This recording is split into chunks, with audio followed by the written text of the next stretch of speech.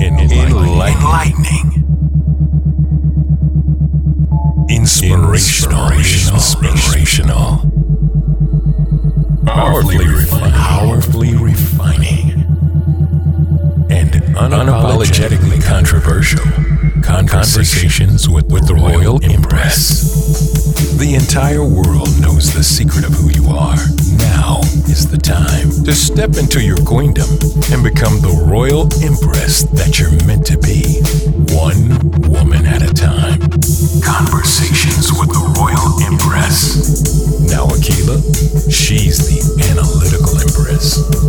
Akima, she's the Empress that will challenge you. And Lakashay Nadira, she's the Empress who tells it like it is. Now, straighten up your crown and be elevated through conversations. Conversations with the Royal Empress.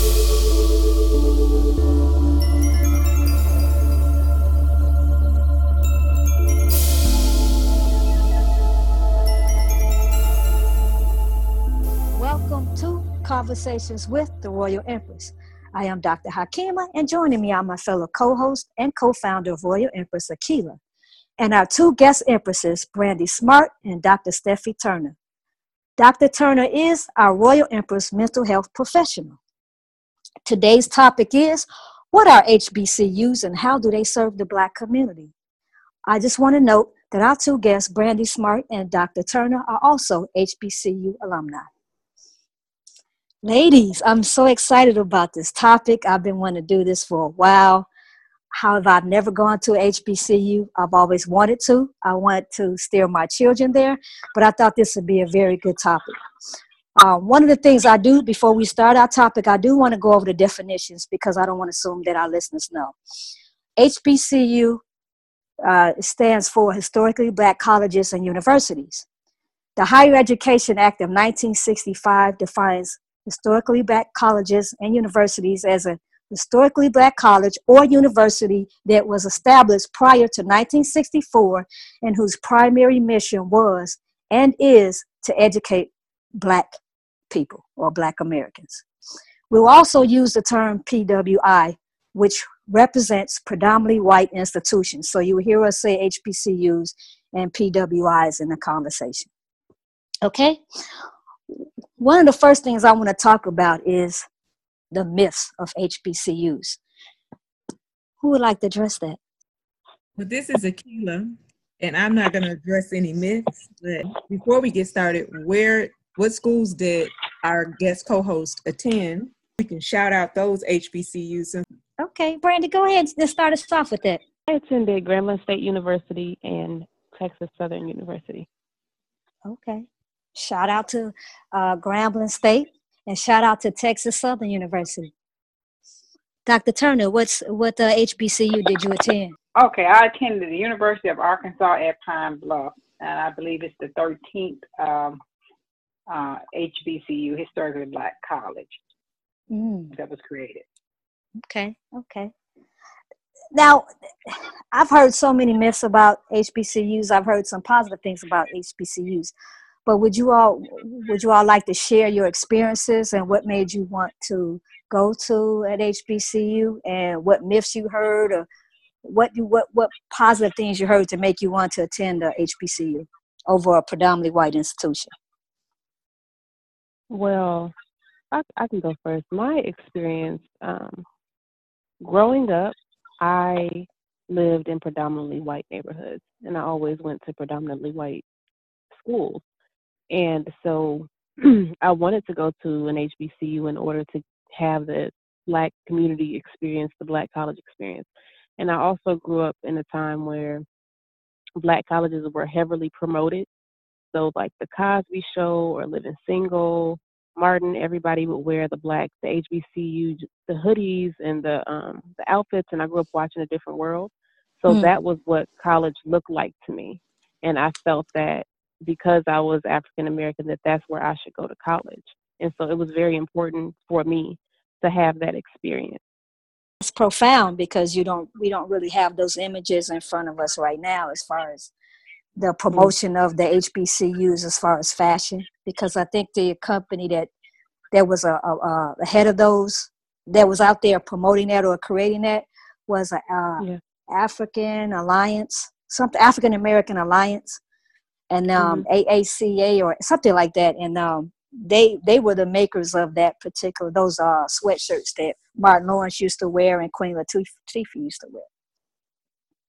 I grew up in a predominantly Black community and experienced a lot of racism very early with the education system. So I wanted to go to HBCU primarily for safety reasons and because I felt it would be more nurturing and more protective. And it turned out to be just that. So what myths did you guys hear before you actually got there that you found out wasn't even true, that it just didn't apply? That it doesn't prepare us for success. And that wasn't true. If the education wasn't a quality education, and that wasn't true. I can't say that I knew of any myths before I entered college, but I can say that when I arrived, I thought that I was not going to like it. I was immediately just unhappy, and it may be because of my age or because of transition or because it was my first time really being alone, but a lot of maybe freshmen maybe are afraid or apprehensive. So just thinking that we wouldn't like it or we wouldn't enjoy it, and really falling in love with the school and with being there and feeling like it's family. Now, for me, I was exposed to myths when I was looking to choose a college, and I was trying to explain to my parents that I wanted to go to HBCU. Well, of course, my parents were like, you can't go to HBCU. And a lot of the myths that was in their mind was basically was combined with the fears of when you send your children off to school, but also those myths of you can't get a quality education. It's not going to be a supportive environment for you. I want to mention an article that College Express wrote in October of 2014, and they listed some myths of what people think about HBCUs. And one of the myths is that you wouldn't get a first-rate education, but that has turned out to be false, because you both just reiterated that you got a quality education. Another myth also was you're not going to have a caring professional staff, and from what I've been reading or researching about HBCUs, that's not necessarily true. That the classes are not catered in a way that it would be supportive or educational for Black students, and from what I've read, that's not true as well. So there are some myths that's out there, and I don't know where they started from, who was behind it, and it could possibly just be a lack of understanding or just myths that's put out there about a white community that don't want to see Black people go to their own community.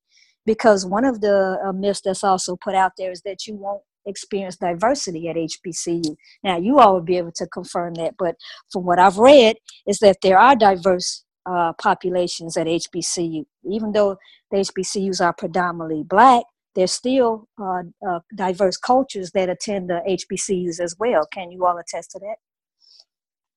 I would say Texas Southern University is the most diverse HBCU. It's in the center of Houston, so it's downtown, and we had one of the most diverse campuses. I would also like to address the fact that when people look at diversity, a lot of times they look at race. And although you may be at a school that's predominantly one race or another race, diversity comes in different forms. And so I know that just going to college in general, I encountered people from, all over the world, people from different cultures, people from different backgrounds, different socioeconomic standing, just being in an environment with your peers and your cohorts, but understanding and seeing how different we are, versus maybe one of the myths is that, going to HBCU, well, that myth is that there's no diversity and that you're going to be like people that are all just the same, and it's pretty much the opposite. I was agreeing with you when she was mentioning diversity, and you actually touched on exactly what I was thinking, is that diversity is not just about race. One of the myths that I feel that I heard growing up was, well, why would you go to an all-black school when that doesn't represent the real world? Because you're not going to always work around Black people. You know, you're going to have to go out and you're going to have to associate with all of these different people. And that was one of the things that I remember hearing.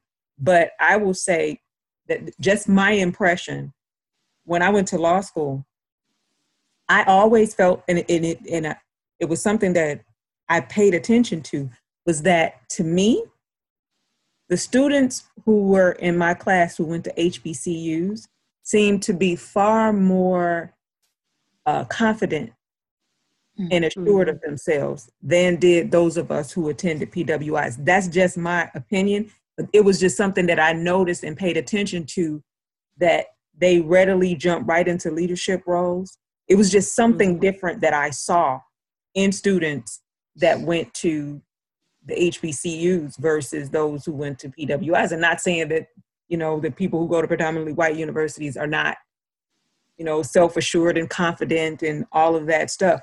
But it was just something that I noticed about them, that, you know, when the professor asked a question, they would raise their hand quickly. Whereas, you know, many of us, you know how people are when you're in school and the professor says something, you shrinking down and hiding in the back of the classroom. And I didn't notice that with anybody that I knew that went to a HBCU at that particular time. So it was just an observation that I made. And so that myth of not preparing you to deal with the real world and be around others, I think that was blown out the water just from that experience, seeing them in that environment, and quite frankly, seeming to do even better than those who had always been in that environment. I feel that maybe too much attention is paid to the color, you know, the color of our skin, or the, you know, the diversity, or, you know, that it's this race of people. But, you know, culturally, you know, we're all American, and it's not as much differences. But I know that HBCUs, and I feel like HBCUs, one of the biggest benefits is that they prepare you for the real world, actually. And it's kind of like a place where you mature, and where they want you to mature. And there's a focus on your self-development outside of just your academic development. You know, if you follow the, you know, academic rubric, you will learn the things that you need to learn. But HBCU does prepare you to be a leader. There's a focus on leadership. There's a focus on self-actualization. There's a focus on you understanding and realizing your importance in the world. And a lot of aspects just, and I probably can't even really point to what specifically there is. Of course, if you're in a sorority or a fraternity, they also prepare you, you know, just prepare you for adulthood, for the workforce, for life. But HBCUs definitely will help you in leadership roles. Steffi, you wanted to address you had a question. I mean, something you wanted to address.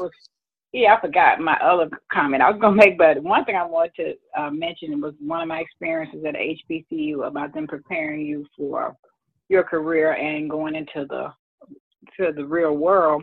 And they taught me a lot of unwritten rules about, you know, life and the business world. One thing I noticed that they taught me was about basic etiquette. And this came from like the one of the admissions counselors. I was over at the admissions office, and I was sitting in my boyfriend's, my son's father's lap, and doing registration. And she came from behind the counter and she scolded me. She was like, "If you don't get out of that boy's lap." And I was so embarrassed because I felt I was away from home. I could do this, but she was sort of like an extended family member. She said, "You don't do that. You don't sit in no man's lap." And so I knew, okay, I can't do that. So I had to, you know, acclimate when I came to that building. Then I had other professors they would tell me stuff like, you know, you don't chew gum, you know, with your mouth open, or you don't wear this, or you don't wear that.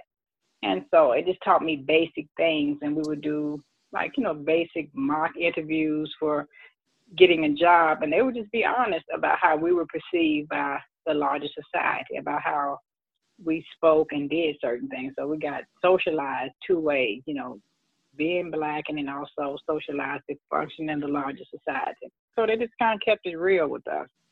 And I appreciated that. Wow. It's interesting I that can you agree. mentioned that, because when I was trying to find, with my oldest, she graduated a year early, and we were looking at, talking to different schools at a college fair. And it was this one particular college fair was the HBCU college fair. So it's all HBCUs there was in attendance.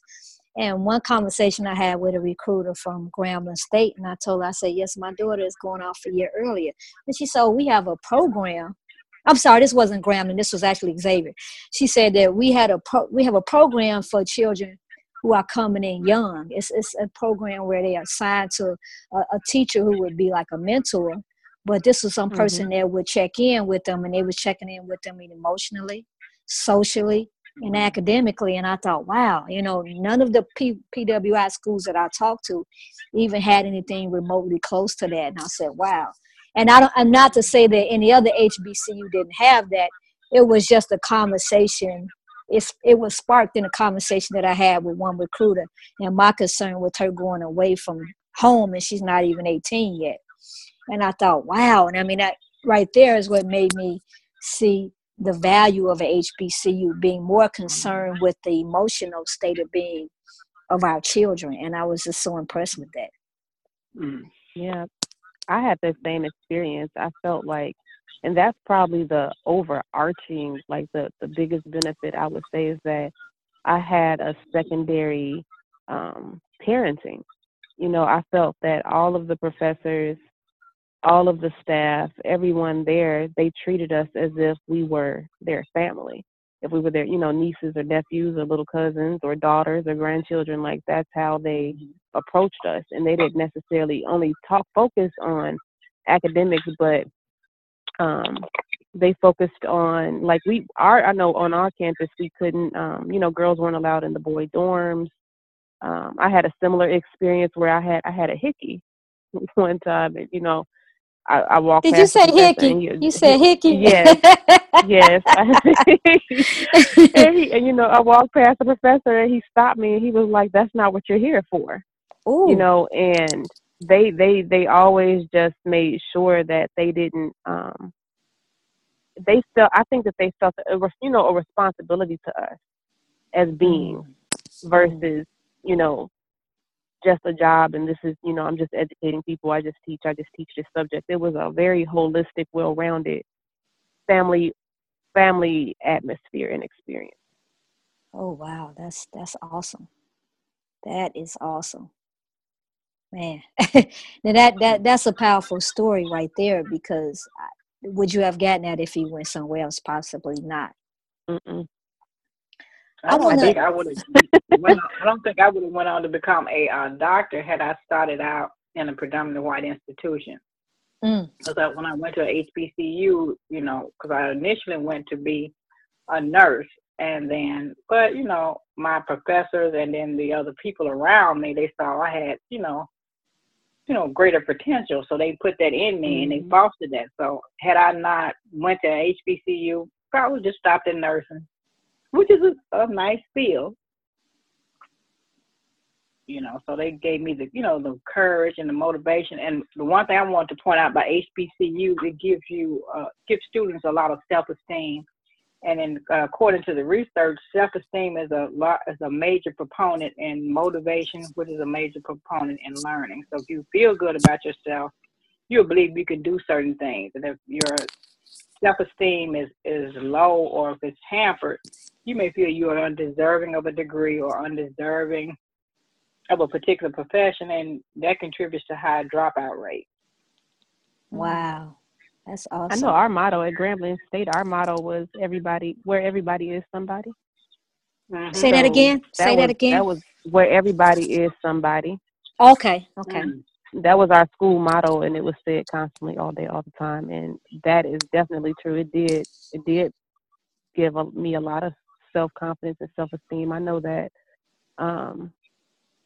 I flourished when I went to college. When maybe in high school I was a little shy, or didn't feel necessarily that I fit in with certain teams or different things that I wanted to do. When I was at the HBCU, I was pushed to do everything, and I was involved in so many different activities and programs. And I even had one of my professors also see that potential in me and know that I would do well. And she put me into, I went to a medical school program every summer, and she made sure I went to the program. It wasn't something that I found. They would present you with opportunities on a regular basis and encourage you to, you need to go in this program, you need to be in this, you need to do this. These are the, steps you should take, and just offering that opportunity and making sure you knew that you were capable.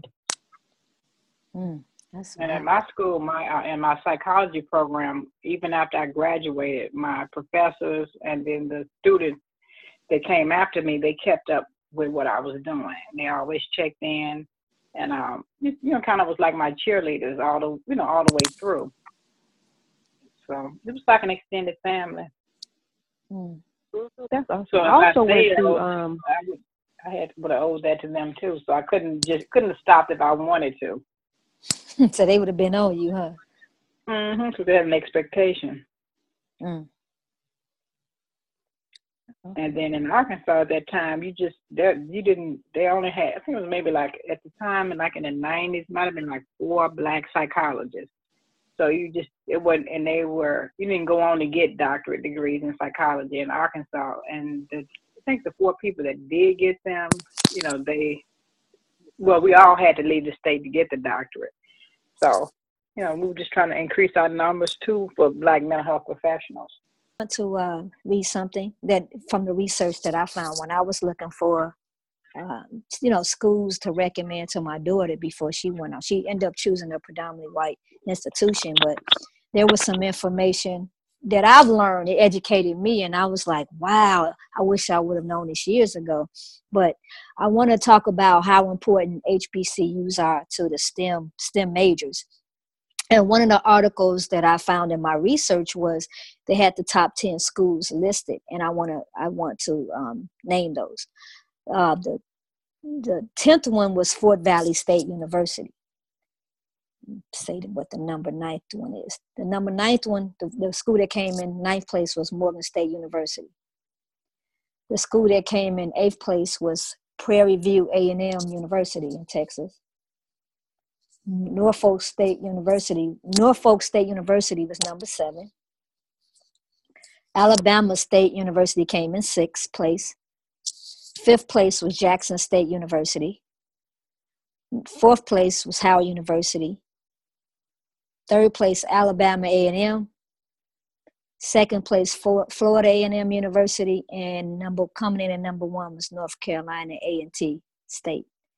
And they came in 1st place. Now, it changes I found that it changes per year. But this was about 2018 when I discovered this article. So those numbers and those schools may have changed in late 2018 to now. But from the research, that was something that I was very, very impressed with, that knowing that if your children go off to an HBCU, they are not going to lose the quality of education when it comes to STEM majors. Being that there's a push for STEM majors right now in high schools, our HBCUs are well equipped to really prepare our children to be successful in those STEM majors. And I don't want to assume that our listeners know what STEM is, but STEM is the science, it's mathematics, it's the technical field. So if any student is looking to go into a computer science or medicine, this is particularly the majors that they would have would be STEM majors.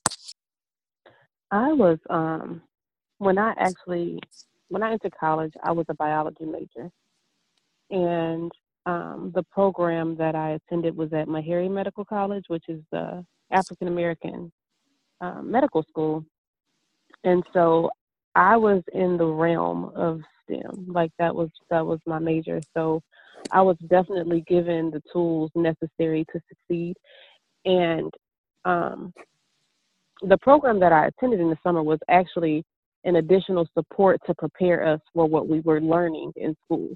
So we would basically go off in the summer to prepare us for the following year. so we would get a head start, and then also, go over anything we may not have learned in high school as far as STEM. So there was a big focus and a big push for STEM education while I was there, and an encouragement, to go into the medical field. So it was very much supported. Wow.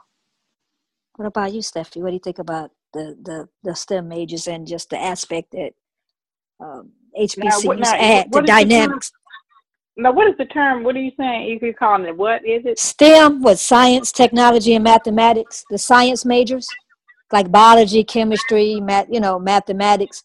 When I'm saying STEM, I'm referring to those, because a lot of the schools, when they want to categorize those students that want to go to school for engineering or biology, when they want to major in engineering or biology or computer science, they're being categorized under STEM. As you know, and in high schools, they're even doing that now. It's this push to get more Black students in STEM majors in colleges.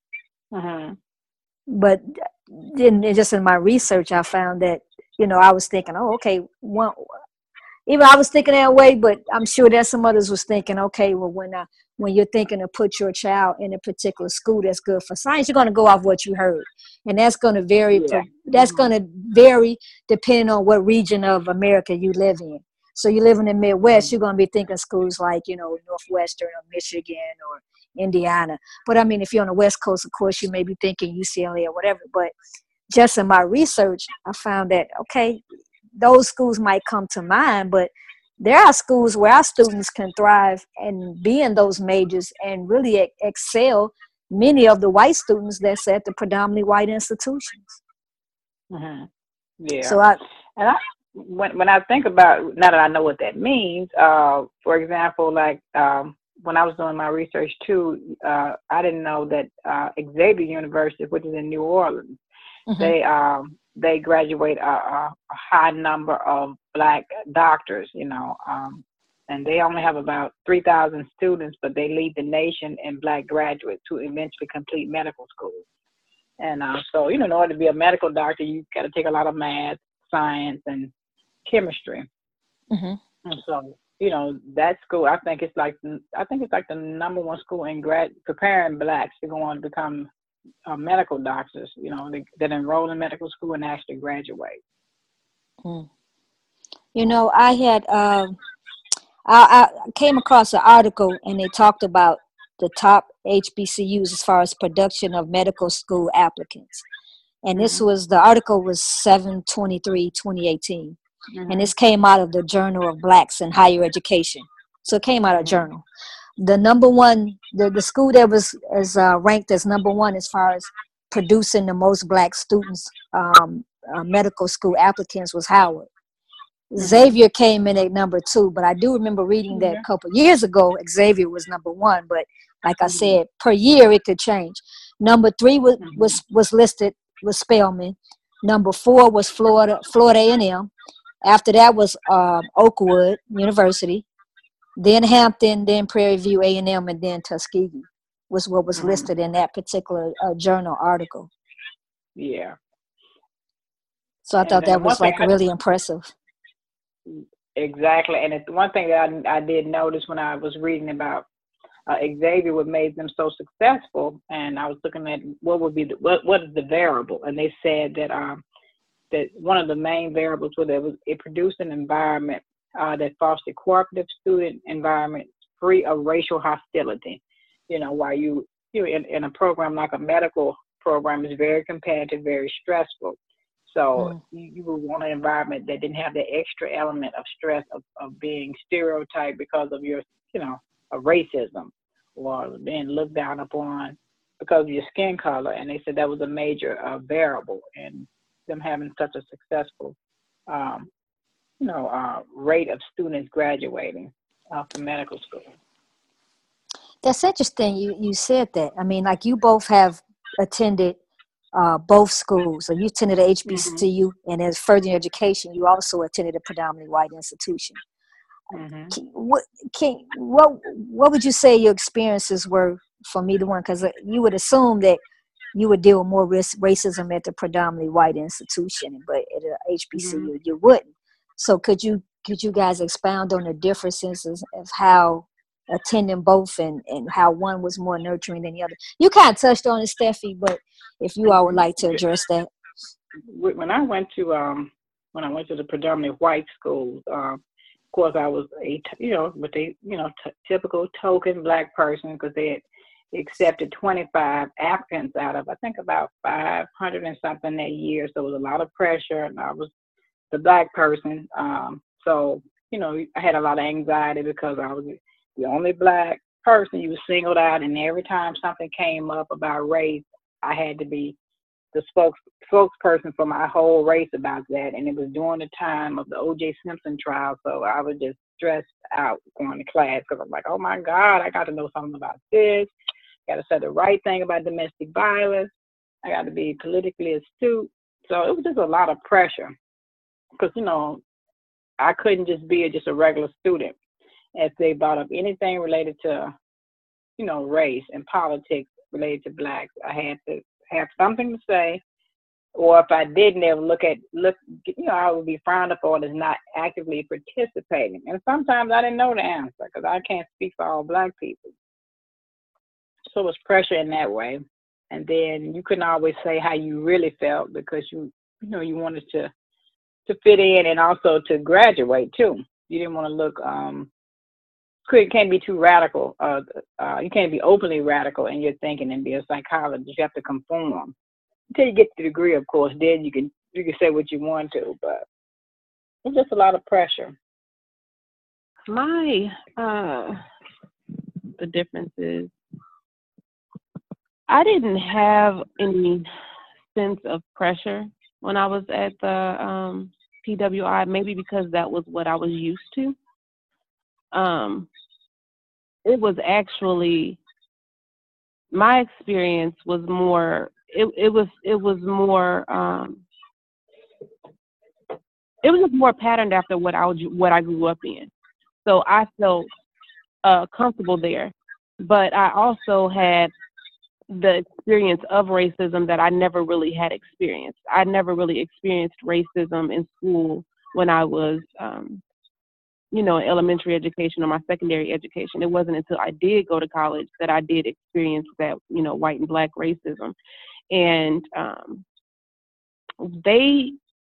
it was a lot of differences where I could kind of get a reflection of kind of how it is in the real world. And I grew up watching a lot of movies on, racism and movies from the civil rights era and seeing, how people were treated, but it didn't reflect my real life experiences. I didn't see that in the neighborhoods I grew up in.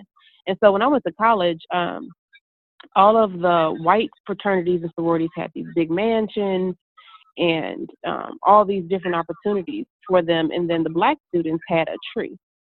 So all the fraternities and sororities, they had this one tree that they could gather around. And there were times where they would hang nooses from the tree. What?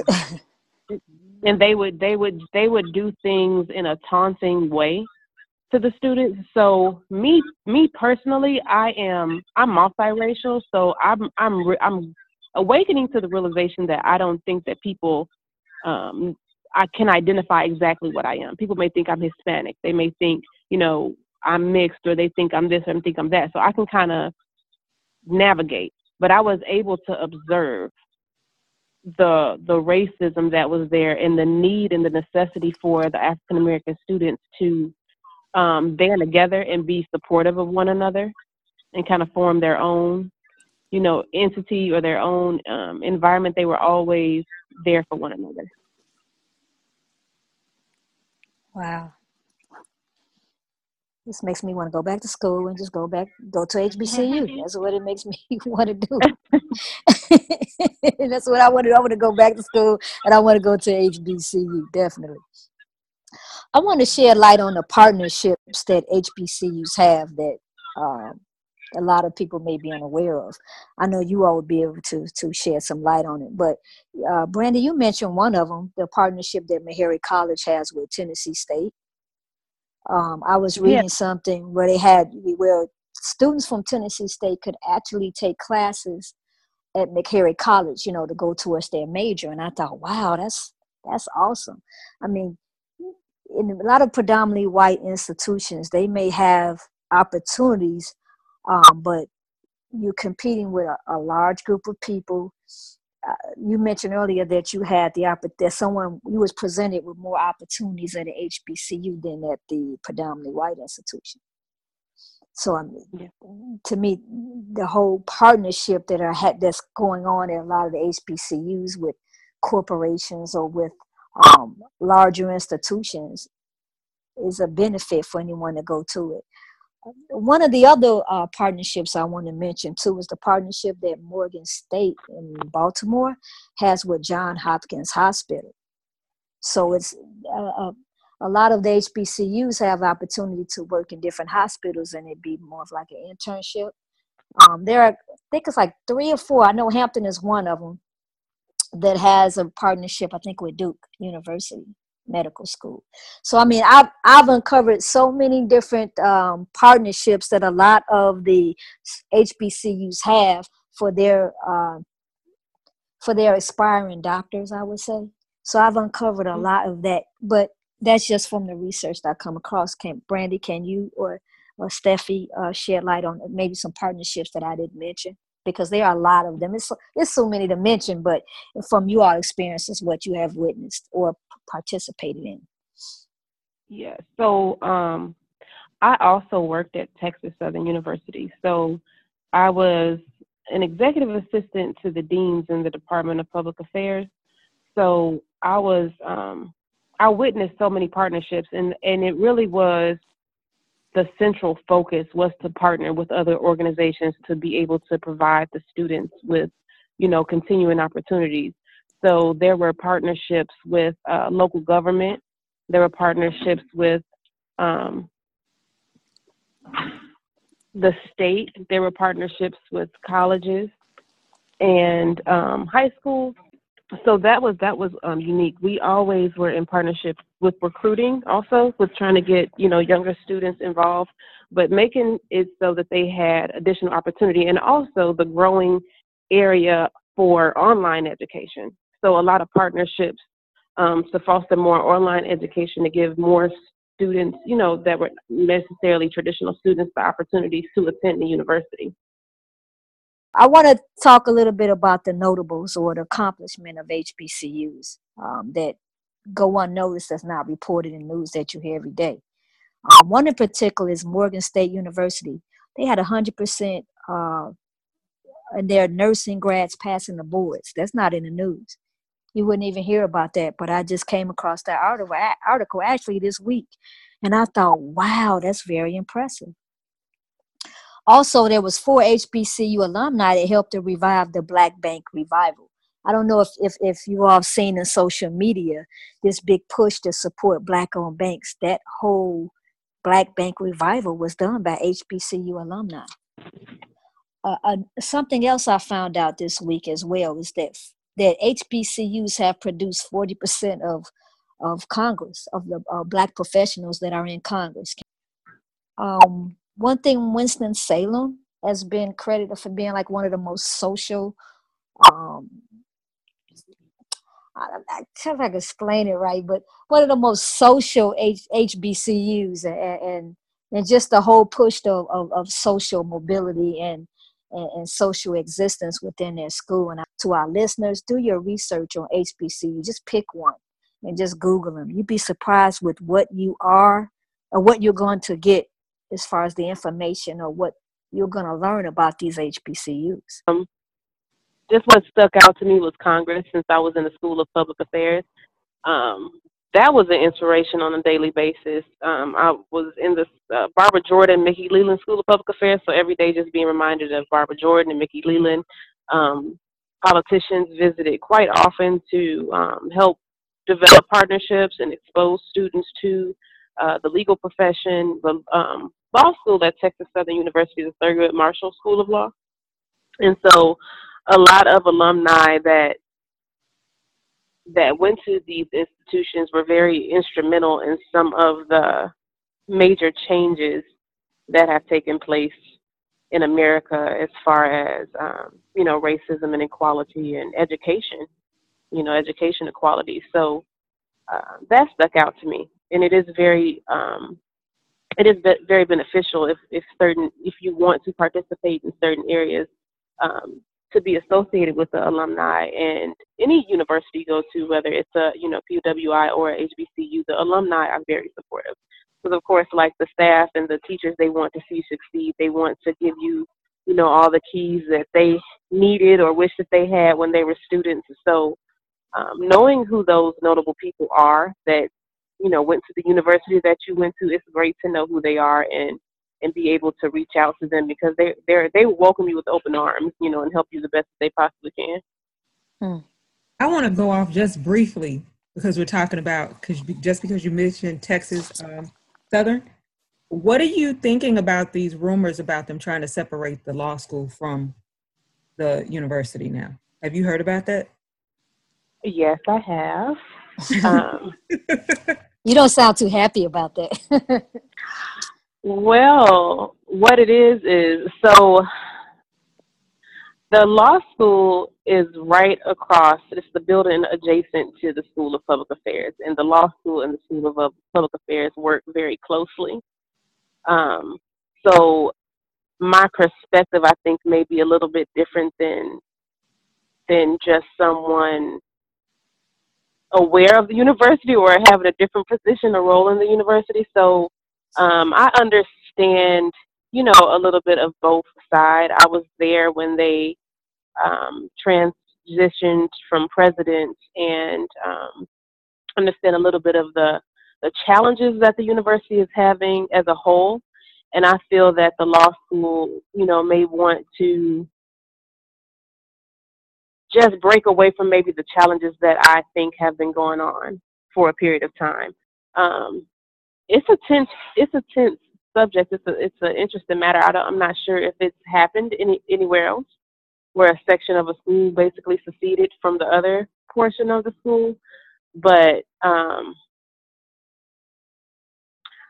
I just would like to see how it works out, and I hope that they can come to agreements and come together and really work together, aside from, separating, and figure out what a solution would look like to continue the relationship. Because it's almost, like a marriage, different entities or bodies come together, and, maybe they can, find out what it is that needs to be modified, and, modify those things, and the whole university flourishes.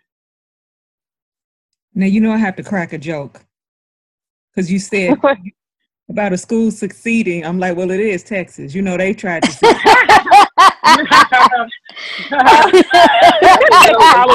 That's a good one. That's a Texas thing down there, boy. They be talking about separate for real. They like, look, we tired of y'all. We would do it ourselves. Wow. Steffi, do you have anything you would like to add as for the notables or regarding the nobody that I know from my school, but I know like Oprah graduated from Tennessee State University. Just near, this is the next state over. So that was inspirational. And then we used to have like notables come to the campus a lot. Like Jesse Jackson would come speak when I was there. So back in the 80s, I never met anybody famous, until he was like the first famous person I'd ever seen. So he went to North Carolina A&T. Just to add to Arthur Toni Morrison, she went to Howard. Wanda Sykes went to Hampton. Samuel Jackson went to Morehouse, and of course, we know many of us on this line knows that Mr. Farrakhan went to Winston-Salem. It's a lot more of famous celebrity people who have attended HBCUs. But that list is so long, so we can go on and on. But I just want to throw some celebrities out there that have gone there.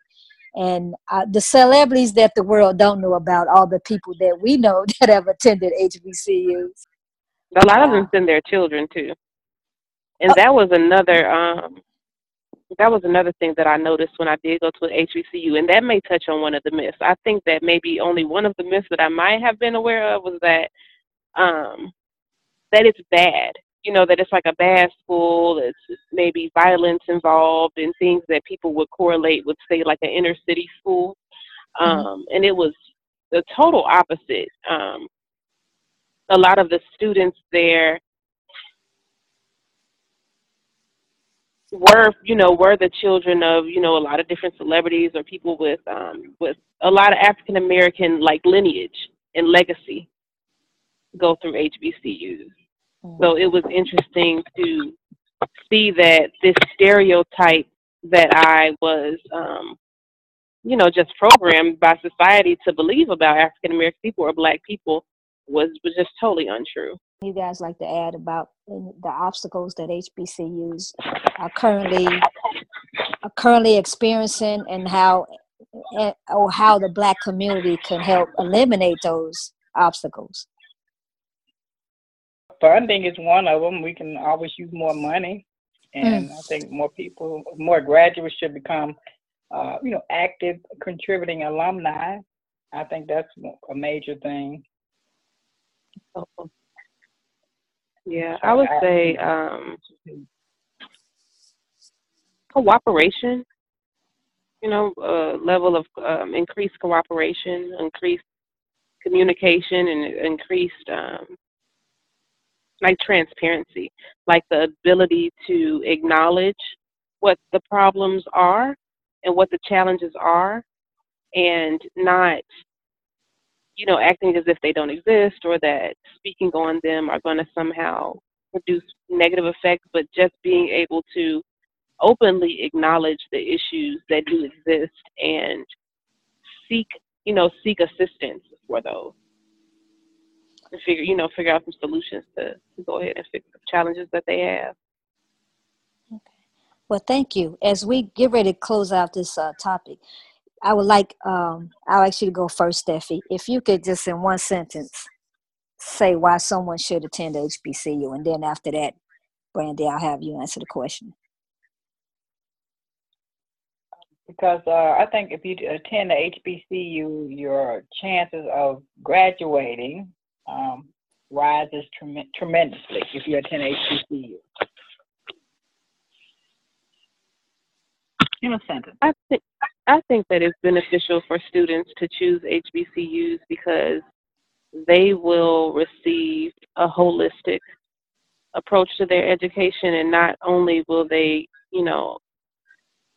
be educated academically, but they will, be educated in terms of their maturity and psychologically, emotionally, and it's just a place to get a foundation and become grounded and rooted before you do go off into the real world. And it's a place to learn how to thrive. You all mentioned the financial barriers that the HBCUs have, and one played out in the public, which was Bennett College. They was about to lose their accreditation, where they lost it, but they had to raise $8.5 million in order to keep from losing it.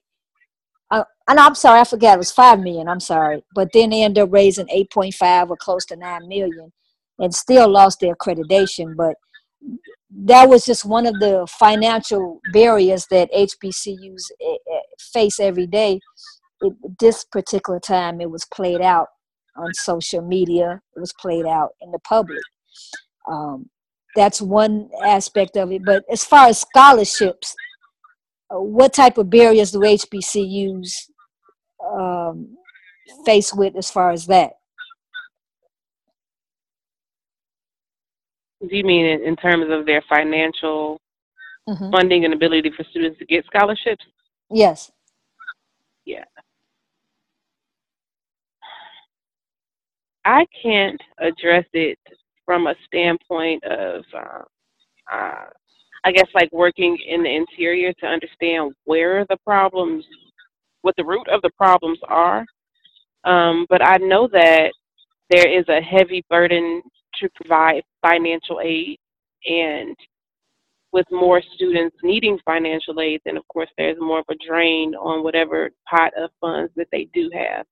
And one thing about an HBCU is that they do care about every student that comes, and they're going to do what they need to do, or do their best to make sure that you have somewhere to live while you're there and you are able to go to the university. So I think that also financially there has been a lot of mismanagement of funds in different ways, and I'm not sure why that has been or what, what has caused that. But, I think, like I said before, I think that getting help for the things that there are problems in is something that would be beneficial. Just working together and getting maybe hiring people that specifically come in to address some of the issues that they have would be great.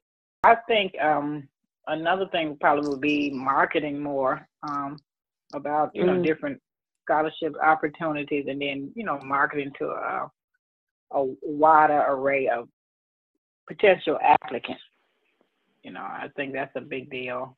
And I think like the younger generation now, I think very few of them are even aware of how many HBCUs we have that may be, in their own backyard. They may not even be aware of it.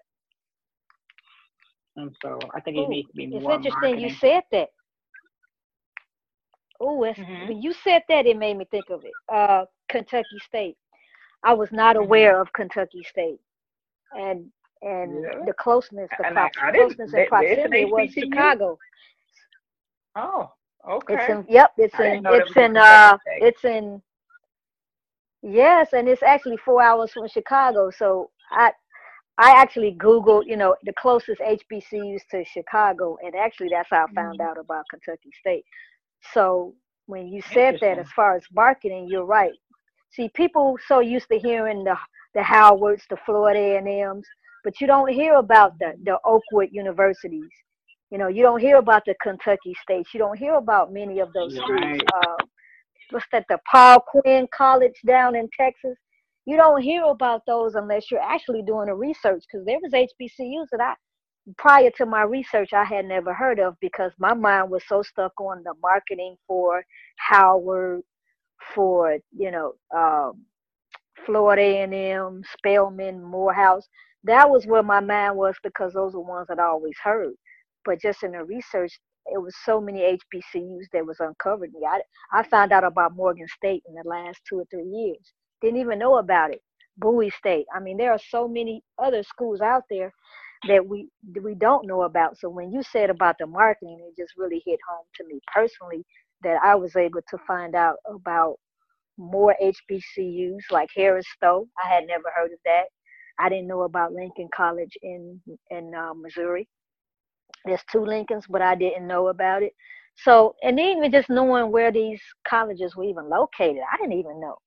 So when you said that, I'm like, wow. I mean, that probably better marketing will also address the issue of low finances, because I think from the research that I got, don't quote me on it, but the HBCUs endowment is less than 4% or something of what the predominantly white institutions get. I know it's a very low number in comparison to predominantly white institutions. I'm trying to recall, so I could be wrong with the percentage, but in comparison to predominantly white institutions, the endowment is just so much less, and this is why they're having financial issues in many of the HBCUs. I want to thank you both for coming on today to talk about HBCUs and the importance of HBCUs in the Black community, and also sharing your personal experiences of attending HBCUs.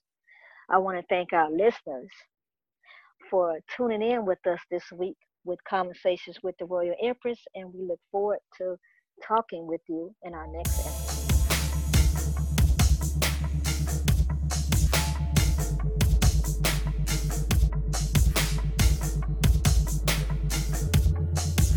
Thanks for listening to another episode of Conversations with the Royal Empress. Tune in next week for another enlightening conversation.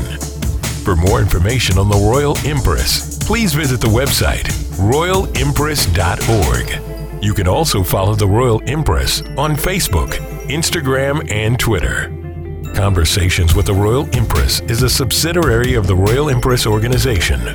All rights reserved.